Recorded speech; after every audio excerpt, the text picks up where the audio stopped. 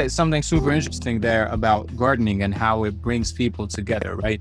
Especially when you're living in a space like yours, where it's a co-housing space, to bring people together. But not only that, I feel like gardening should be at the heart of most of the things that we do, because not only is it a way of subsistence, it's also a way where human beings have always had this way to express themselves, to express their creativity. When you're gardening, your creativity is in full flow. Gardening is also super fulfilling. So my question to you is, how important is gardening when you live in a co-housing space like yours?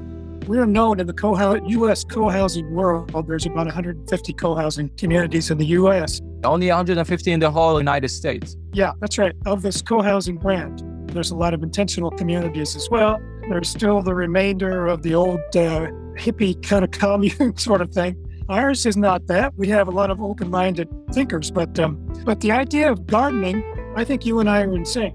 Gardening can meet every single human need. And I look at both gardening and communities as being sort of jackpot need suppliers.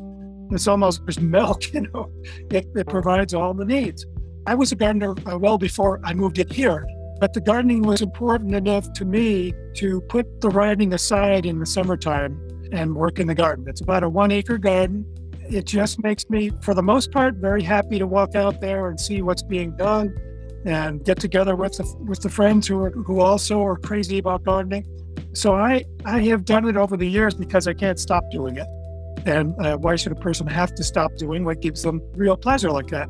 And healthy food. That's right. It meets not only, as you said, the need for expressivity, creativity, the idea of belonging to something that's bigger than you, namely nature. The garden is a microcosm of all of nature. I learn lessons about how life works, including mortality, by being out in that garden in a life and death kind of situation. So it's a big deal to me. And I think I'm really interested in the idea of spreading the word that gardening can be hugely satisfying and that work shouldn't be looked at as something that we always want to avoid.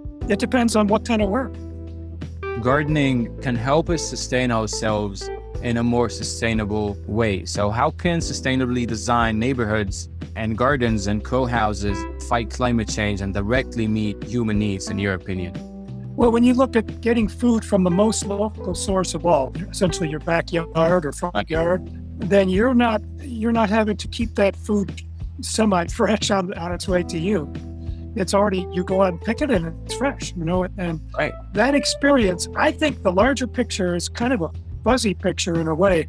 It's that if gardening makes us feel alive, then we can bring our full self to the pursuit of sustainability.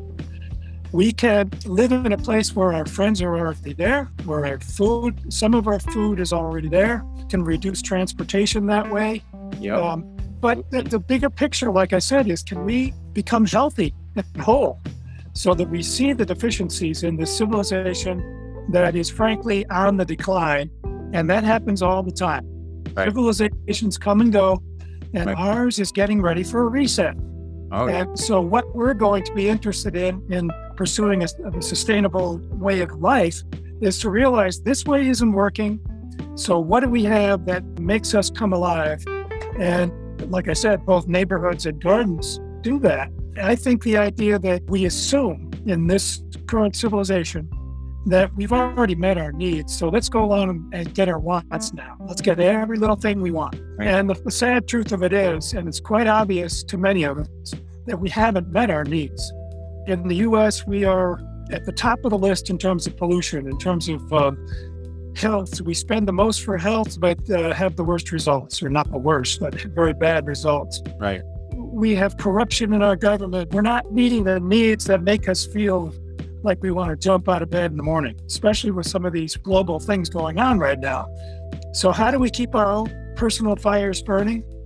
We stand by our convictions and have a sense of integrity that maybe we are the equivalent of the monks in the Middle Ages, in the Dark Ages, who are keeping the flame alive. Yeah. And we're so convinced that there can be a joyful way of living in this world, and life can be very much of a celebration, that we're going to hang in there, and we're going to create this new civilization that's needed.